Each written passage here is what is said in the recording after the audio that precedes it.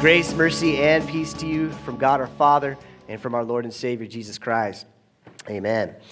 Pastor Tim, he kicked off our sermon series last week, and in our tradition, on January 6th is Epiphany. And so last week, we focused on Epiphany. Now, what's Epiphany again? Epiphany, not only is it a day in the church year, but it's also kind of a season of the church year. It's a season of our church life together.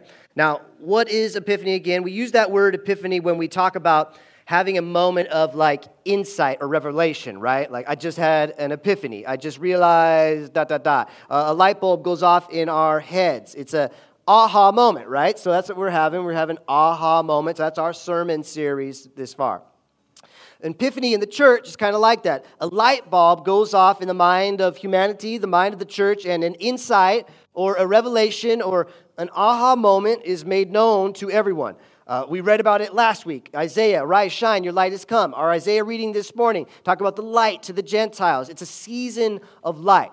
It's a season of insights. It's a season of realizations about Jesus, the manifestation, the appearing of Jesus as God and man. Now, when Pastor Trevor and we were talking about this sort of overarching theme, we kind of had to go with the aha moments the more we talked about it. But later on, I kind of wanted to change the sermon series. You see, whenever something really profound happens to me, whenever I kind of realize something or something's radical and I have a new insight, an epiphany, you might say, I guess maybe at times I might say, aha, but if I'm honest with you, I say a different word, and I'm wondering if anyone can guess it out there. When I have something going off into my mind, can anyone guess what word I might say? Anybody? What? Wait. Remember, I'm a Southern California boy. I love the beach. Can anyone guess what I say? Dude, there we go. Exactly. Dude, this happened the other day at like a formal meeting. I was like, ooh, shouldn't have said that. Dude, I just realized. Dude, did you see that? Dude, think about this. Dude, that's awesome. So afterwards, I wanted our sermon series to be this. Dude moments, right? Dude moments. Moments when you're like, dude, I never thought of it that way. Dude, my mind has just been rocked. Dude, the synapses are firing upstairs. My heart is on fire. Dude moments, this epiphany. How's that sound? Is that okay? You think that would work for a sermon series? Probably not. The sanctuary folks couldn't handle that. They couldn't hang. They couldn't hang with that. But I think we in Walker Hall, we can have an agreement that our aha moment series is really a dude moment series, right? So Pastor Tim, last week he kicked off our aha moments, our dude moments with the first dude moment, right? The spotlight of the star guided the Magi to Jesus, and Pastor Tim talked about the Magi. They came from so far to the little baby Jesus, the little infant Jesus, to give him gifts, but they were the ones who really got the gifts, right? And we talked about that on Christmas Eve, the gift of grace, right? If the Magi were SoCal born and raised like the rest of us, they'd be like, dude, we brought frankincense, gold, and myrrh, but dude, we were given eternal peace, faith, grace, hope, eternal inheritance, abundant life in Messiah, the Jesus, the creator of all frankincense, gold, and myrrh in the world. We thought we were going to give little gifts to this little baby king, but God gave us everything. Dude, right? Aha. Who votes for dude? Who votes for aha? Okay, never mind. We'll keep both of them going along the whole series. But our Isaiah reading that we read at the beginning of the service has a bunch of prophecies from 700 years ago. And those are a bunch of aha moments, bunch of dude moments in there. That Romans 6 text that we just read, such powerful, jam-packed with so many dude moments. But we're going to look at Matthew chapter 3, and there's a whole bunch of aha moments, dude moments in this text. And I think maybe each of us, we might leave with a different dude moment, but I got a few that I want to propose. So Matthew chapter 3, verse 13, it's going to be on the screen. It's also in your handout. It says this. It says, Jesus came from Galilee to the Jordan, that's about 70 miles, to be baptized by John. So first off, remember who we're dealing with here. We're dealing with John. John is John the Baptist. And who was John? John was actually Jesus' cousin. And for the past few weeks and month or so, we've noticed the humanity of Jesus a lot. I don't know if you've seen that. I've tried to bring it out here and there. And when I'm talking about, I'll talk about the family part of Jesus. We looked at Mary, his mother. We looked at Joseph, his adopted dad. And before Christmas, we looked at James, and we talked about sibling rivalry. James is the brother of Jesus, and now James had animosity towards Jesus, but later on became the leader of the church and died for the cause of his brother Jesus. And so now we see John, his cousin. I remember Mary, the mother of Jesus, visited Elizabeth. Elizabeth is John's mom. She went to visit her when they were both pregnant. And when she came, John leapt in Elizabeth's womb. Mary and Elizabeth, they were cousins. And they knew that their sons were going to do great things in the kingdom of God. They were family. Love that sort of theme that comes out. I kind of wish we knew more about Jesus and John's relationship, and maybe one day we will. But I'm sure that they were close. They were the same age. Their mothers went through pregnancy together. They were cousins. They were family. And so here Jesus comes to John, his cousin.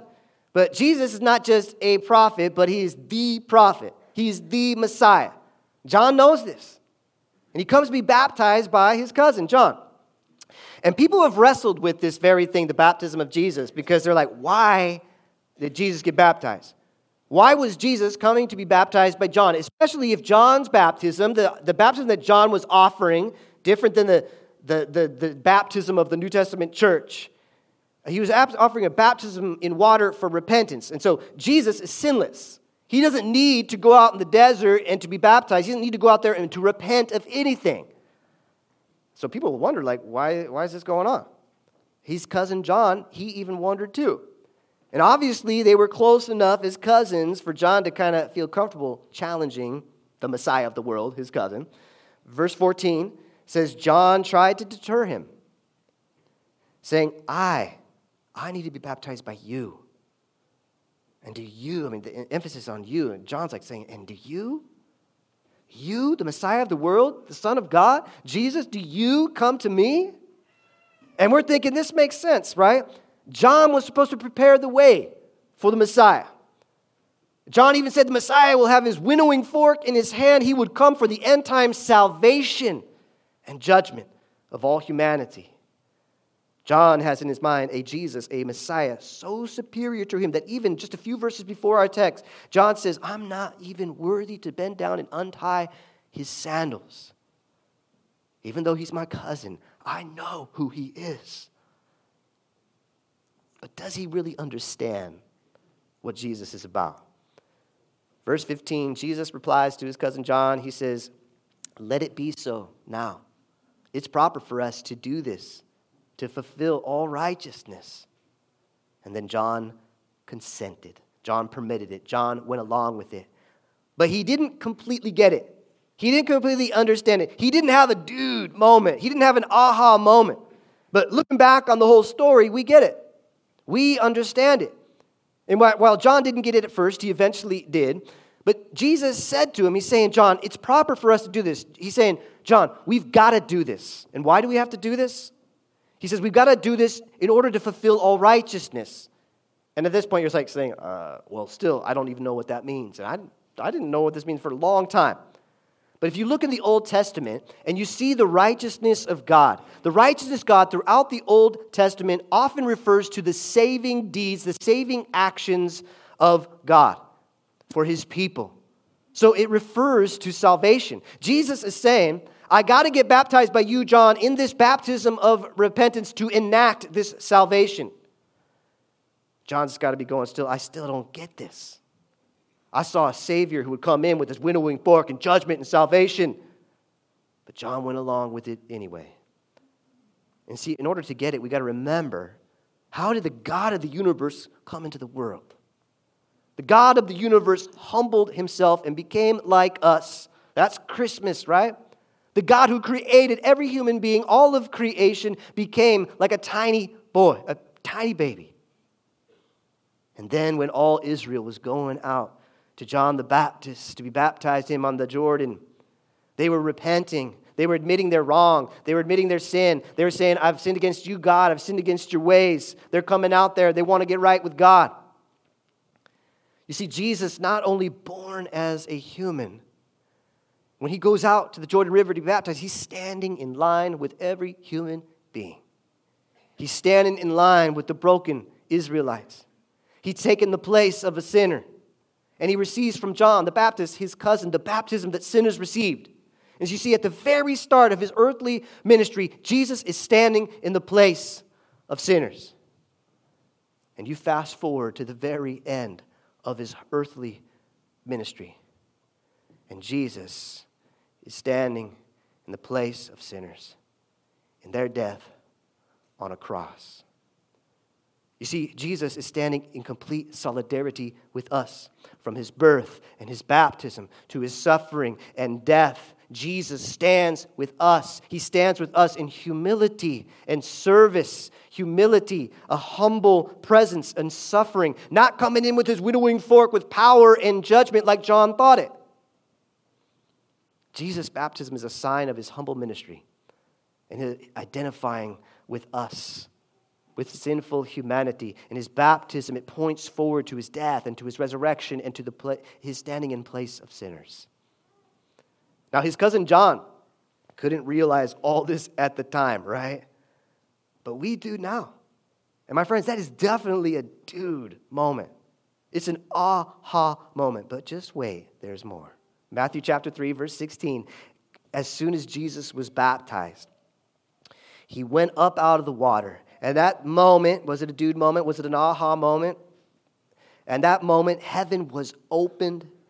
And he, that's Jesus, saw the Spirit of God descending like a dove and alighting on him. So you have Jesus, the Son of God. And you have the Spirit of God. And then in verse 17, we have the Father. A voice from heaven said, "This is my Son, whom I love. With him I am well pleased." One translation says, "In him I take great delight." I prefer that. In him I take great delight.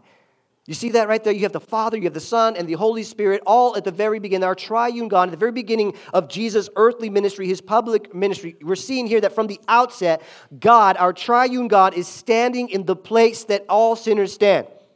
In the waters where God's people had come and said, "Yes, John, I need God in my life. I've done wrong. I need forgiveness. I'm broken. I'm coming to receive." But you see, it wasn't just those humble, repentant folks that came out to get that baptism from John. If you read a few verses earlier in our text, and you theologians, go home and check me on this. You remember that John, he was quite a spectacle. John was kind of like the crazy cousin, right, that we all have. I mean, he was wild in the wilderness. He had camel hair clothing, a big leather belt. He would eat locusts and wild honey for his food. But even the Pharisees and the Sadducees, they went out there. But they didn't go out in repentance, but they went out in arrogance. They were the corrupt religious leaders and the corrupt church members at the time. And they thought they were special. They thought that they were more important of the rest of humanity. They looked down on others. They were claiming their pedigree. They were relying on the fact that they were Jewish, that they were the children of Abraham. They relied on that instead of relying on God's salvation, relying on God's righteousness. They weren't honest. They weren't able to look into their hearts and see their own hypocrisy. They weren't honest about the ways they had offended God and offended other of God's children, hurt God's children. And so I love it that here at Jesus' baptism, with all those people out there, all those people that, one, were yearning for God, and then also those arrogant Pharisees and Sadducees claiming their pedigree with Abraham, guess who shows up? Abraham didn't show up at the baptism of Jesus, but the God of Abraham, Isaac, and Jacob showed up. The Heavenly Father showed up.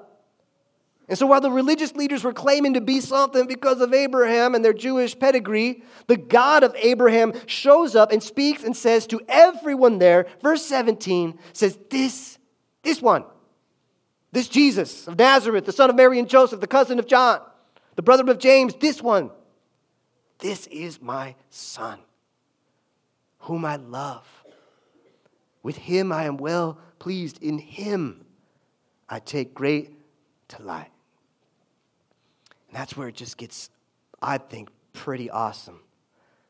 Because if you fast forward Matthew chapter 3 all the way to the end of the gospel, Matthew chapter 28, you're going to see Father, Son, and Holy Spirit coming again. Jesus talks about baptism. Matthew 28, verse 19, Jesus says, therefore go, make disciples of all nations, baptizing them in the name of the Father and of the Son and of the Holy Spirit. Jesus is talking about the baptism that he gives. He's not talking about John's baptism. John's baptism was just a baptism with water for repentance. But Jesus is saying, I'm bringing a new baptism. Baptism in the name. Baptism in the power. Baptism in the authority. Baptism in the identity. Baptism in the actual presence of God, the Father, Son, and the Holy Spirit. A gift. St. Paul puts it this way. We sang about this. Galatians 4, St. Paul says, when the set time had fully come, God sent his son, born of a woman, born under the law, to redeem those under the law that we might receive adoption. And in verse 7, St. Paul says, so you are no longer a slave, but God's child. You see the words that were spoken by the Father to Jesus in Jesus' baptism, those words become our words in our own baptism. His identity becomes our identity in our baptism, in our faith. The Heavenly Father, in our baptism, in our own faith, says to us and says to all those voices out there that try to murder our identity and our worth, all those forces and all those people and even those bad thoughts in our own minds that try to demean us and demoralize us and take us out of God's grace and mercy. Jesus' Father, our Dad, our Papa, he says to each and every one of us, he says, this is my Son, whom I love. With him I am well pleased. This is my daughter, whom I love. With her I am well pleased. And I guess for me, that's a huge, moment. An aha moment. And maybe you feel like me, because I'm like, I'm part of the family. Like Mary, and like Joseph, and like Brother James, and like Cousin John, and like Auntie Elizabeth, and like Uncle Zechariah. I'm part of La Sagrada Familia. I'm part of the Holy Family. And not only that, I'm in the family business. When you're part of the family, you're part of the family business. And this is the family business right here. Go and make disciples of all nations, baptizing them in the name of the Father and of the Son and of the Holy Spirit, and teaching them to obey everything I have commanded you. And here's the promise, being in the family business. Jesus says, surely I am with you always to the very end of the age. So the moment for me, maybe for you, we're part of the family. We're part of the family business. So let's get to work, family. Let's do the business of our Father.